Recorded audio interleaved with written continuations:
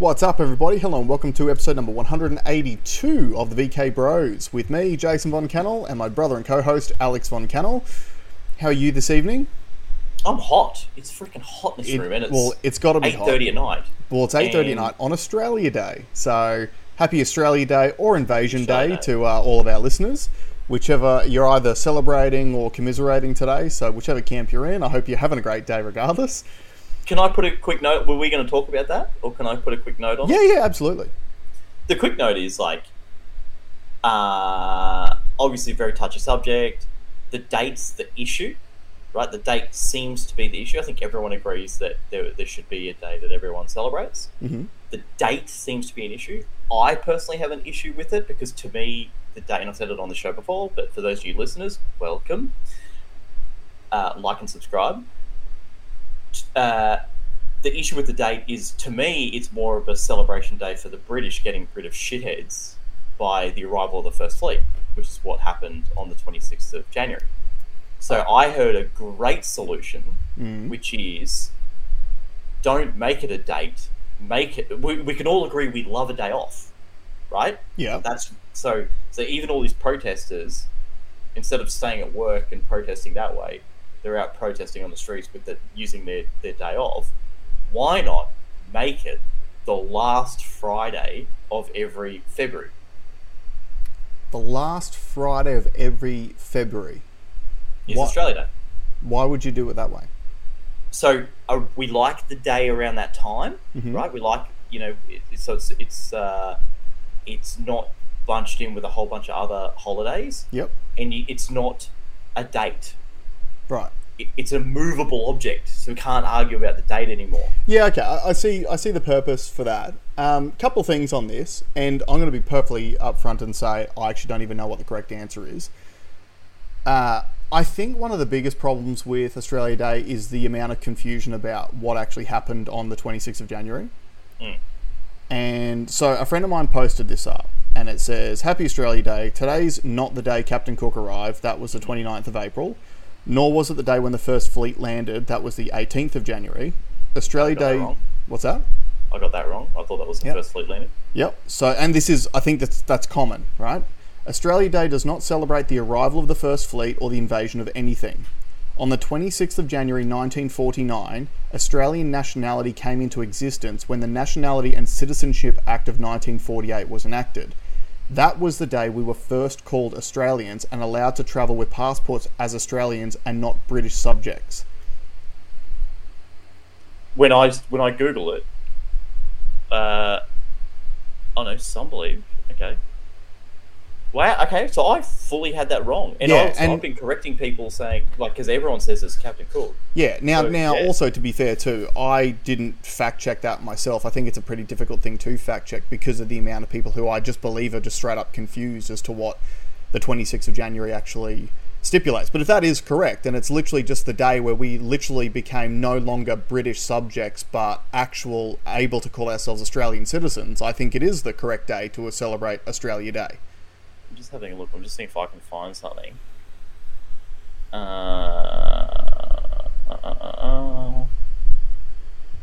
The historian.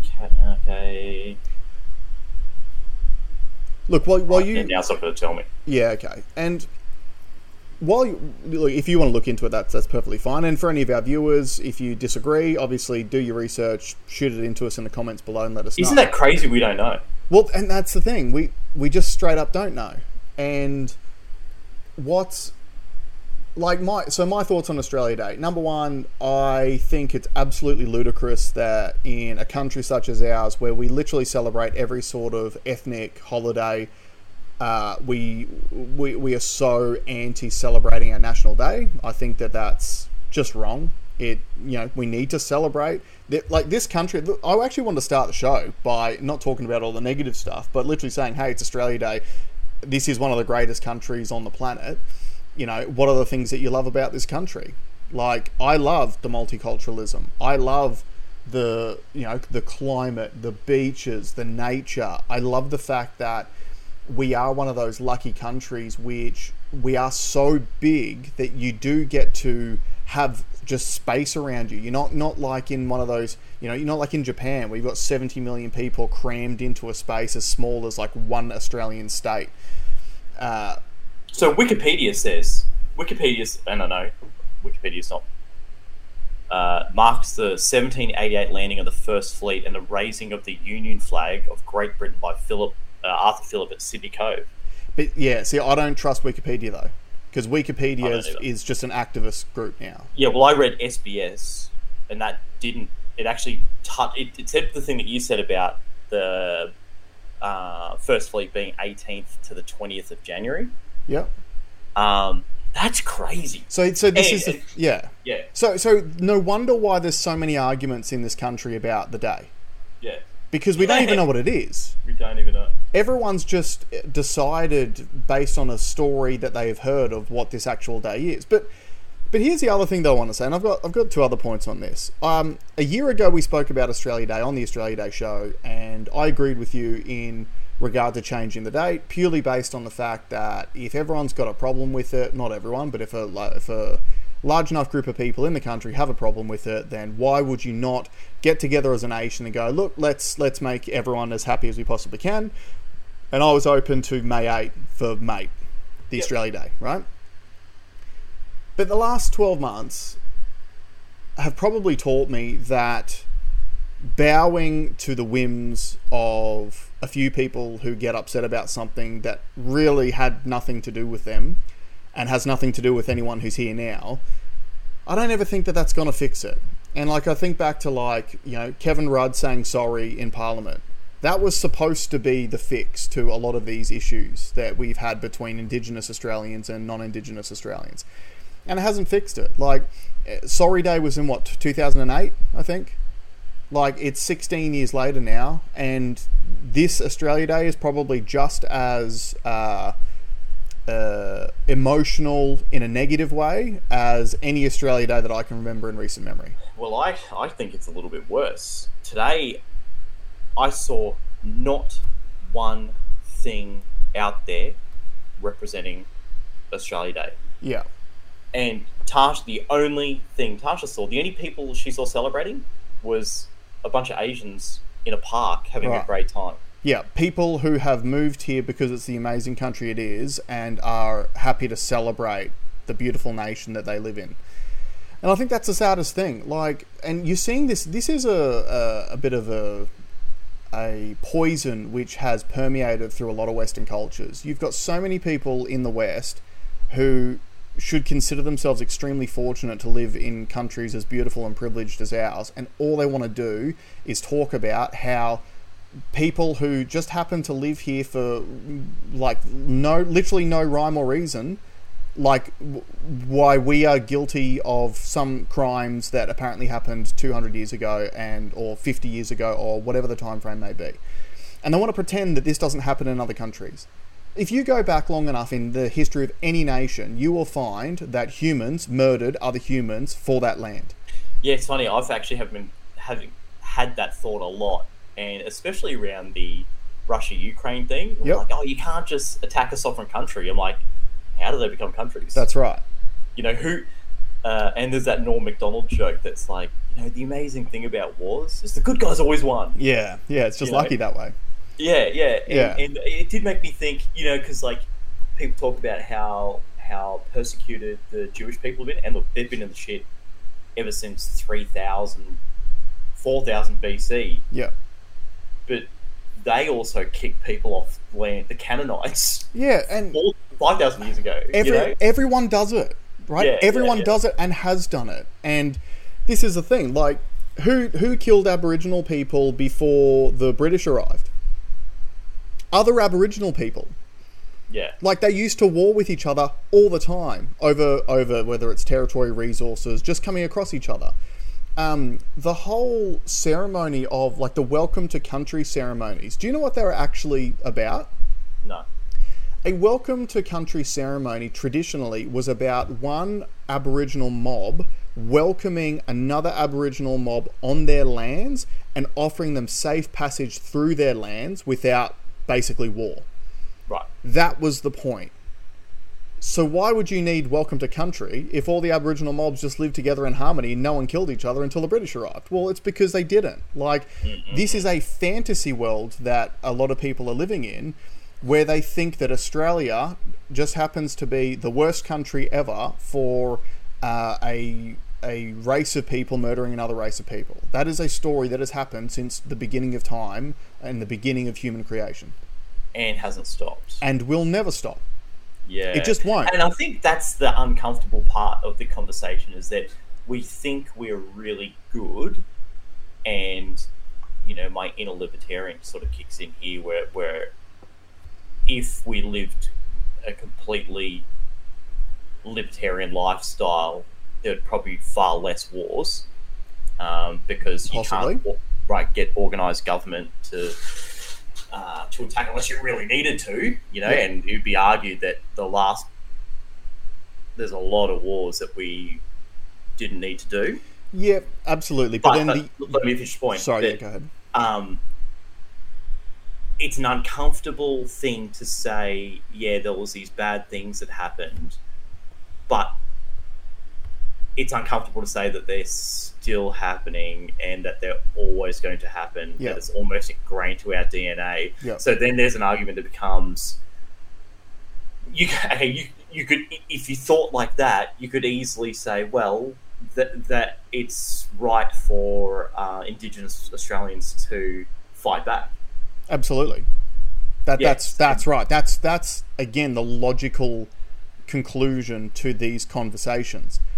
And that's why, like, it's funny because I'll be upfront with the listeners. I didn't plan too much for this week's show, not because I don't care, but because all I saw spoken about on Twitter all week was Stage 3 tax cuts and Australia Day.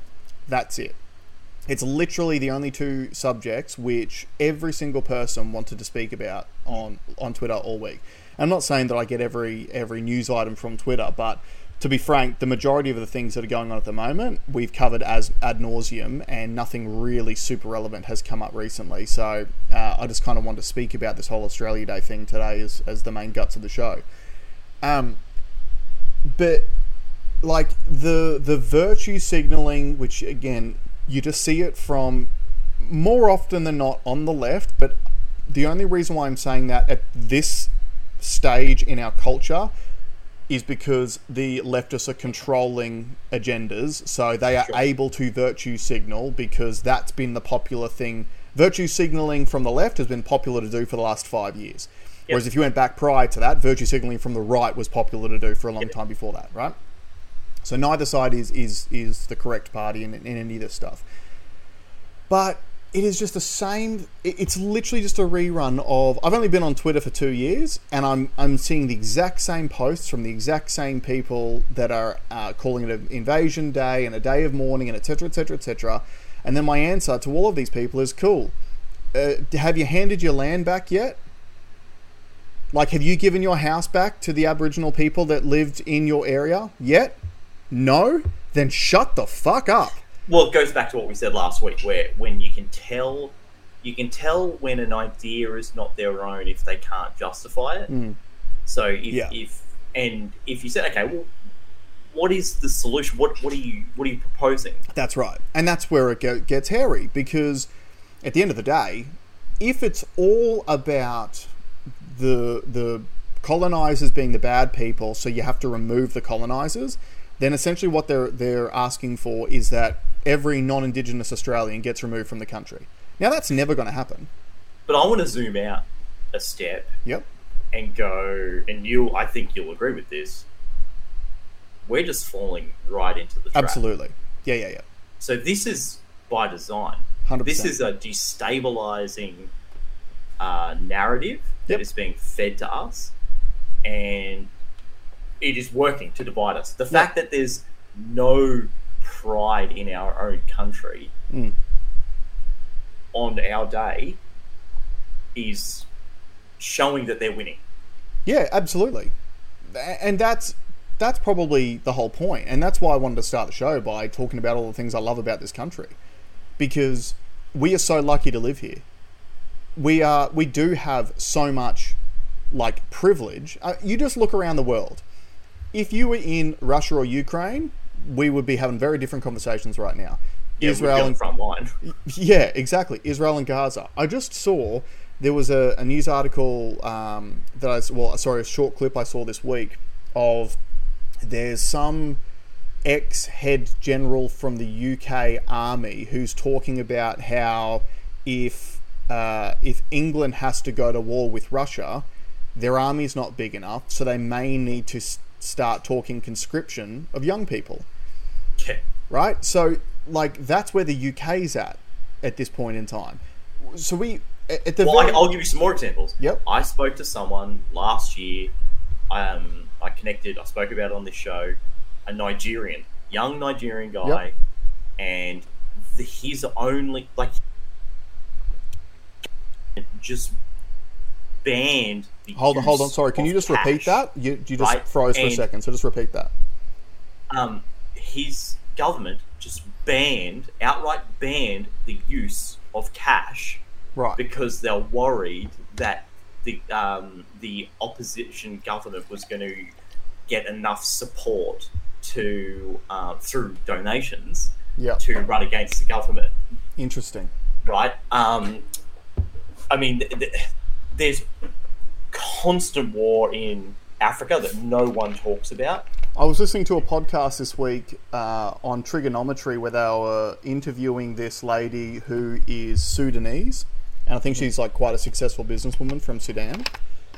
And the question that they were essentially asking was, it's very similar to the conversations we're having at the moment, is like Africa poor because of colonization? And she said no. Africa isn't poor because of colonization. Africa is poor because of overregulation. And she gave an example. So with companies in her country, if you want to hire someone, you have to organize meetings between you, that person, and a member of the government. And the member of the government has to actually approve on every single person that your company hires. Yeah. Now it gets worse. They get hired on a 2-year contract. At the end of that 2-year contract, if you want to keep that person on in your business, that contract becomes permanent, meaning lifetime for you and the employee.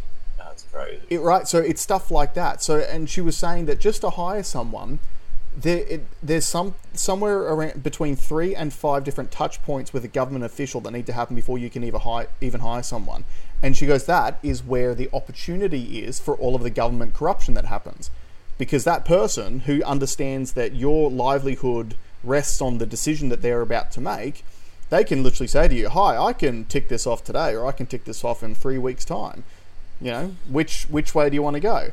So that's what Javier Milei was talking about. Yeah. You know, and Argentina's a great example. You've had 10, 15, 20 years of horrible governance leading to rampant inflation. Yep. Now, okay, so I want to go to the good things too. Okay, so Australia is extremely safe. Yep. Extremely rich. Here's an example I was only thinking about today. You can tell that your civilization is going pretty good when the number one killer is eating too much. Yeah, absolutely.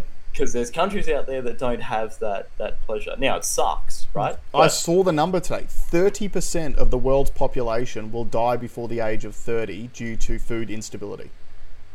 30%. Yeah, right, okay. And our biggest killer in Australia is heart disease. Yeah, it's eating too much. Heart disease is often aligned with poor diet, right? Yeah. And obesity. So that's an example where the opulence of our civilization is so grand that we die from too much awesomeness. Yeah. Right? The fact that we've got the beaches, the fact that we've got the natural resources, the fact that we've got... how's this? I was talking to these German people, something that they noticed, and I actually do appreciate it, and I've talked about it here before. Mm-hmm. They don't have the sounds of birds. They don't have the array of wildlife that we do. Like I had these kookaburras, and when they start, and until they get to the big laugh. Yep. And this one was starting for ages, and it sounded like it was like a car trying to start. Yeah. Right. And we have all these different birds and beautiful trees and forests and all that sort of stuff. We have, the fact that, like, I live in Brisbane City. It's a big city. Yep. That's green everywhere. Yeah. Right? When you look through over my balcony off into the city, it's just there's trees. It's more green than it is building. Yeah. Right. And then we talked about the air quality meters. They're always very good. Yeah. It's a good thing. So we do have some pretty good systems in place. We have some robust, not perfect, but we have some good public services. Yep. Put it this way, it should be. This year's an anomaly, right? But I would have said up until COVID, I would say, it's pretty hard to lose in this system. Yeah, agreed. I think you're right. COVID changed a lot, and one of the interesting points about that COVID period is it's not... The best part about it is it's completely bipartisan, because Liberal and Labor have made decisions to stuff this up. So from a political front, you're not picking a side. You're literally saying prior to that entire bad period, it was a really easy country to thrive in. I'm going to give Labor some credit. So they get bashed over cancelling these the stage 3 tax cuts, yeah? Yeah. But they campaigned at a different time. So they're doing the right thing. Fiscally, they're doing the right thing. Is it against what they said? Totally. But if the recipe, if they implemented that tax cut, it's just super inflationary, right? So they're addressing the problem, and they're doing what actually needs to be done, even though it's against their promises. I don't know if I necessarily agree with that, and I'm going to be frank. We don't earn enough money to benefit from the stage 3 tax cuts. So as far as trying to make a decision on this, I'm not just trying to say this because it's in my best interest, but I don't think the stage 3 tax cuts is enough money to offset all of the poor inflationary choices this Labor government has made since coming into power. I.e., I saw the most updated number the other day that in the last 12 months we had 767,000 migrants move to the country. Yeah, that policy, I'm with you on that. So I think the stage 3 tax cuts are going to cost the government like $21 billion a year, roughly, in revenue. Yeah. Our national debt's $1 trillion. That's 1,000 billion. So 21 billion versus 1,000 billion is a drop in the bucket. Yep. But when you compare, like if you're talking about it from an inflationary perspective, I don't really cop that letting people hang on to more of their own money is inflationary. And I know that it means because they can spend it in the economy and all those sorts of things. I get that. But guess what? A lot of these people on those sorts of incomes may not spend it in the economy. They may invest it. They may save it. It's only inflationary if the money is going to be pumped straight back into the economy. So I think, put it this way, if I believe the government was really trying to do things to curb inflation, I think they would be making decisions such as stopping the rampant immigration that we've got at the moment, or Malcolm Roberts used the term having net zero immigration policy for the next 10 years. So you can have migrants move here as long as there's equal amounts of people leaving the country at the same time. Do you know, that's a funny thing that they've never told us why they're bringing in so many people. Though I have heard that the justification is that they are just catching up to the levels of immigration they would have had during COVID normally, but because they weren't available for that 3-year period, they've all come at the same time. That was the justification. But the thing is, 700, the number is literally 1 in 36 people who live in Australia today weren't here 12 months ago. That is a huge amount of people to throw into the marketplace. So for 767,000 people to pump $21 billion into the economy is not out of this world. What's the excess death rate? Still sitting at about, I think, 20% at the moment, roughly. So what's that? 1 in what? I don't know. I'd have to actually look and do the maths. But do you think that that's factoring into the equation? Look, it has to, right? If you have... So are we replacing dead people with immigrants, is what I'm saying? Well, like, that gets back to the whole replacement policy conversation. But getting back to what you were saying before about the stage 3 tax cuts and their effect on inflation, I think that, like, realistically, because I was talking to our dad about this during the week, and if you wanted to solve inflation within the next 12 months, you would do that net zero migration policy. So you have no more new migrants coming in unless you've got people leaving the country for 5 to 10 years. And why 5 to 10 years? Because we need to give the infrastructure long enough time to catch up to house all of these people, right? Because the housing market is one of the largest expenses that any of us have at the moment, whether it's rent or a mortgage. That expense, which used to be roughly 25 to 30% of people's incomes, is now more like 50 to 60% of people's incomes. And that's not sustainable. It's just not. So migration's a big issue. Energy costs is another massive issue. So if you really wanted to curb inflation, you would be doing everything that you can to make energy as cheap as humanly possible right now. You would be like, put some renewables into the grid. Totally happy to add more supply into the grid. But don't shut down all the coal-fired power plants. Look into nuclear. One of the big arguments you see against nuclear power is, it's not going to solve the problem right now because it takes like 10 years to develop. And start now. Like, we don't have a problem waiting until 2040 for our nuclear submarines. That's not a problem, true. Right? Yep. Start now. I'm just thinking, why can't they reverse a couple of those submarines up to, and we could just plug out... just plug it in. Plug our phones into the submarines. Exactly. They're nuclear. Yeah. So that's the thing. Like, there's so the migration thing's interesting, and I never thought of it like that. But you're right. But it moves one needle the wrong way, which the government will never cop, and that's why they won't do it, which is GDP.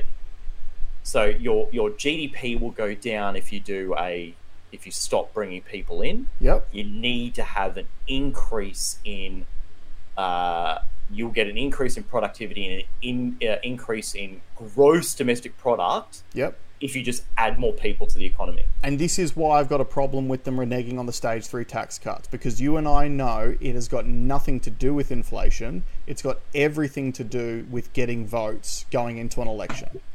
Because the people who were standing to benefit from those stage 3 tax cuts was probably 5% of the population, realistically. So, no, I think it was less. Okay, maybe it's less. They said the people north of what are they moving to, $190,000 a year?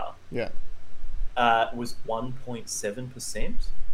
Yeah. Apparently So it's actually funny. Okay, this is a segue. This is a segue into one of the things that I was watching free to air TV last night. It was on in the background, and Border Patrol was on. Right. And it was Border Patrol in North America between Washington and in Canada. Where do they link up? No. Anyway, it was a Canadian border. Geography is your thing, bro. And I thought it was hilarious that they were like pulling people up because they had like a little tiny leaf of weed in a thing, and they're like, can't have that, And then I was like, I wonder what the Border Patrol show would look like if it was filmed on the southern border of the USA as opposed to the northern border. Yeah. The infrastructure they had on the north side was insane. Like, it's every single car stop, dogs going through it. They've got all the records. This girl tried to get through with a fake ID, and she was arrested. Yeah. In fairness, I wouldn't want Justin Trudeau to come over the border either. But would the southern border just be like a Benny Hill sketch? Yeah, it will be at the moment. Have you been paying attention to what's happening with that this week? No. So this is getting a little bit interesting in the US as well, where over the last week you've basically got the Texas Rangers.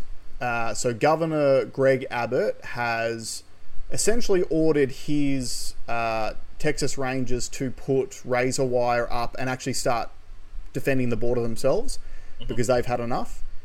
The Biden administration has sent the National Guard down there to remove all of the razor wire, and the Texas Rangers have prevented the National Guard from entering certain areas. Yeah, there's like standoffs now coming between the Texas, like, police and Chuck Norris is a Texas Ranger, right? Oh yeah, absolutely. And if he was still Walker Texas Ranger, there would be no illegal immigrants. They'll all be sidekicks. All of the Texans would be moving south over the border. yeah. But no, it's actually come to loggerheads. But did I see something? Are there some other states that are trying to support Texas? Did I see some look? letters? I think there is. I think there are some red states that are in full support of what's happening. But just to throw the numbers out there, I think up until this point, since Biden has been in office, there's been somewhere between 8 and 9 million illegal immigrants who have been allowed in over the border, which is a huge record. I think the next closest was 3 or 4 million under maybe Obama, I think. Now, the funny thing is that everyone thinks that Trump's a racist and stuff, but I also heard recently that which president do you think deported the most people, the most illegal immigrants out of America? Well, no, I would have said it's probably Obama because it was all Bush. It would have been during after 9/11. I would have thought. Yeah, so most people probably assume it was Bush. It was Barack Obama. Yeah. His nickname was the Deporter in Chief because he actually deported record levels of immigrants into the country. And then drone struck them. Yeah, loved a drone strike too. Had records for that as well. It's probably not a coincidence that the first African American president was the most athletic, got the highest numbers. So now between 8 and 9 million illegals have already come in. They're estimating at the current rates that are coming over, if nothing changes, that there'll be 11 million illegal immigrants that would have entered the US just during the last 4 years of Biden's presidency. And again, look at those numbers. America's population is 300 million people. I heard someone say as well that the 11 million illegals is the ones that they've accounted for. There's people estimating that the number actually might be up to double that of the people that are unaccounted for. So let's call it 20 million illegals have entered the country in the last 4 years because the Democratic president, Joe Biden, has said, you guys can come in. It's a free ride. Yeah. And all of the blue states are trying to basically change the rules to make all of these legals permanent residents and give them voting rights. So the game literally just appears. They all have voting rights because there's no ID necessary. That's right. As long as you're a person, you're allowed to vote. Exactly. So it appears to be as transparent as that. And Matt Kim from the Matt Kim podcast, he actually had a really interesting point on it where, because he ran through the numbers and he said those numbers that I just said, and then he also said that the majority of first-time immigrant voters vote Democrat. So the Democrats would be banking on that as well. So he said, generations away, we got to get these immigrants out of our country. Well, you joke, but that's a real thing. I know that's a real thing. Yeah. It's the same as that. Remember during the election, and the Greens had their support base behind them all wearing the green shirts, and it was just it looked like Ireland. They were so white. Yeah. And then it had the One Nation, who's the anti-immigrant. Everyone thinks is the racists, yeah. Yeah, and it was it looked like a licorice all sorts. Yeah. Yeah, and anyway, he had a really interesting take on it, where he was like, if you really want to solve this problem overnight, what we need to be doing, or what the Republicans need to be doing, is selling the dream to these immigrants to vote Republican. If you can flip the votes, the Biden administration will close the border tomorrow. Right. So that, I thought, was a really interesting point on that, because a tortilla with every ballot. Yeah. But that is a thing. So it's interesting to see that, there's now loggerheads between Texas and the federal government. They're both throwing the Constitution at each other because the federal government does have it in its power to take control of states' police forces. Right. But normally that is deemed for things like national emergencies and stuff like that. Okay. Whereas Greg Abbott has basically shot back and said, you are invalidating the Constitution because you're allowing an illegal invasion into our nation. So it's heating up. So as far as stories from America go at the moment, that's one that's interesting to follow. It's Professor X versus Magneto. used to be I don't know. friends. Yeah, I was trying to think of an older character. But Magneto's pretty old. But I just think that gives Biden too much credit. Yeah, maybe. Although he's like he does that thing when he's got brain freeze from all. Okay, lighter note. Some great news has happened for our friends at Rumble. Mm-hmm. Okay, so first of all, I thought I'd show. There's our page on Rumble. All right. Look at all that beautiful show art. The art is amazing. We have a great artist. His name's Jason that does all this art every week, and he does a great job. Now, we have to step to the woo a little bit because some new challengers have entered in the form of Barstool Sports. Has just joined with Rumble. They've had heaps of dramas with YouTube kicking them off for making jokes.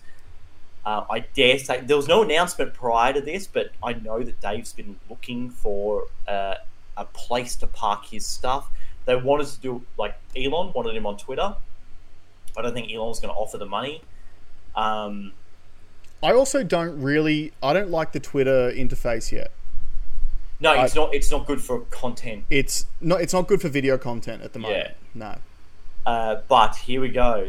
Our friends at Barstool Sports says across the top, we invented the internet. I would argue that they've definitely invented the online content experience on the internet. I'd say that they have refined it. I don't think they refined is not the right word. Well, he's been doing it for 20 years now. Taking it to the next level. Yeah. So it's awesome to see them over. It really validates the move that we made.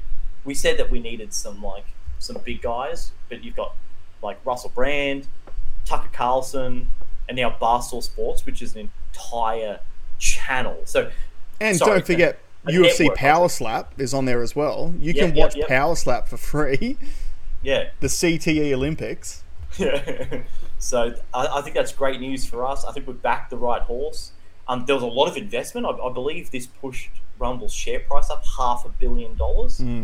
Yeah. I actually think Dave might have even tipped some money into this deal. So there might be equity or something involved in it for Dave. Yeah. Yeah. Look, it's funny because, like you said, like thinking of the positive things, I really do think the future looks bright at the moment. As much as, like, think of some of the things that have negatively affected our culture over the last 5 years. COVID was a massive one. I obviously think that we're basically at the back end of COVID. I think that enough people have woken up to the Haven't you got family members with COVID right now? I do. Heavily vaccinated family members with COVID. How is that possible? Hey, it could have been worse. True. Yeah. They might have not got it. Yeah, like me. Yeah. But I think enough people have woken up to this game of create new virus, create fear-based media campaigns, sell vaccines. I think there are enough people who have woken up to that now that's kind of starting to fizzle out, at least in Australia. I know that in the US it's ramping up even more, and I'm sure they're going to try it again, but I do think largely I see far less COVID-19 vaccine advertising online, on TV, especially government paid for advertising as well. I'm seeing it. You are seeing it? Yeah, Brisbane's a different world. The Gold Coast is the Freedom Front. Yeah, Brisbane's gay, but I think a lot of the trans ideology stuff is starting to turn a little bit. Like I said, as soon as they started going after kids, I think that's just the natural endpoint for a lot of people's tolerance for a lot of these things. And I would, we can have a bet on this if you want, I would hazard a guess that in 5 years' time, you'll barely even speak about trans pronouns, etc. Oh, yeah, no, I agree with you on that. Yeah, I think there'll be a big swing, especially if Trump gets back in, I think you're going to have a big swing. And look, it could be dangerous to swing hard right, too. Yeah, that's what I said that a few shows ago. Yeah, I am concerned about that. Yeah. Because the thing is, when I say, the trans thing's not going to become as much of a problem, I'm not concerned about individual people who believe that they are trans. Those people don't concern me. I want them to have a great life. I've got nothing against those people. The problem I have with it is permeating that ideology into schools and kindergartens to indoctrinate children into it to a point where they feel like it is so normal that when they get, even if just single digits, they think that they can get on puberty blockers and go down this medical pathway to hell. Like, that's the problem that I've got with it. Because at the end of the day, it is just the pharmaceutical companies profiting off their own made mental illness. That's all this comes down to be. You're not being hyperbolic, because I've read the policies on state school systems that actively support those movements. So that's not hyperbolic. That is for real. I know, because I've had conversations with people in the business, that kindergartens are supposed to have trans paraphernalia visible in the classrooms now. I know that for a fact. So if it's not there, you can ask for it and it will be shown to you. But that is, and unfortunately, this is the fascism we're dealing with at the moment, where our government has been co-opted by so many, pharmaceutical lobbyists and everything, that government policy is basically to sell pharmaceutical interventions now. So that is something that we are dealing with. Yeah, it's a marketing arm. It's a marketing arm for exactly. Pharma.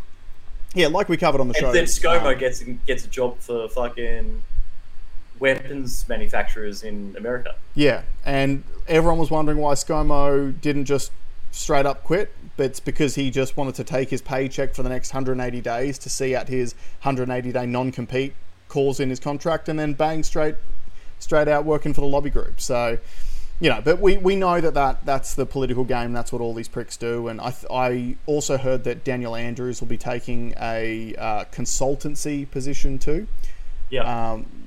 Consultancy, probably because I don't think that he's very hireable, to be frank.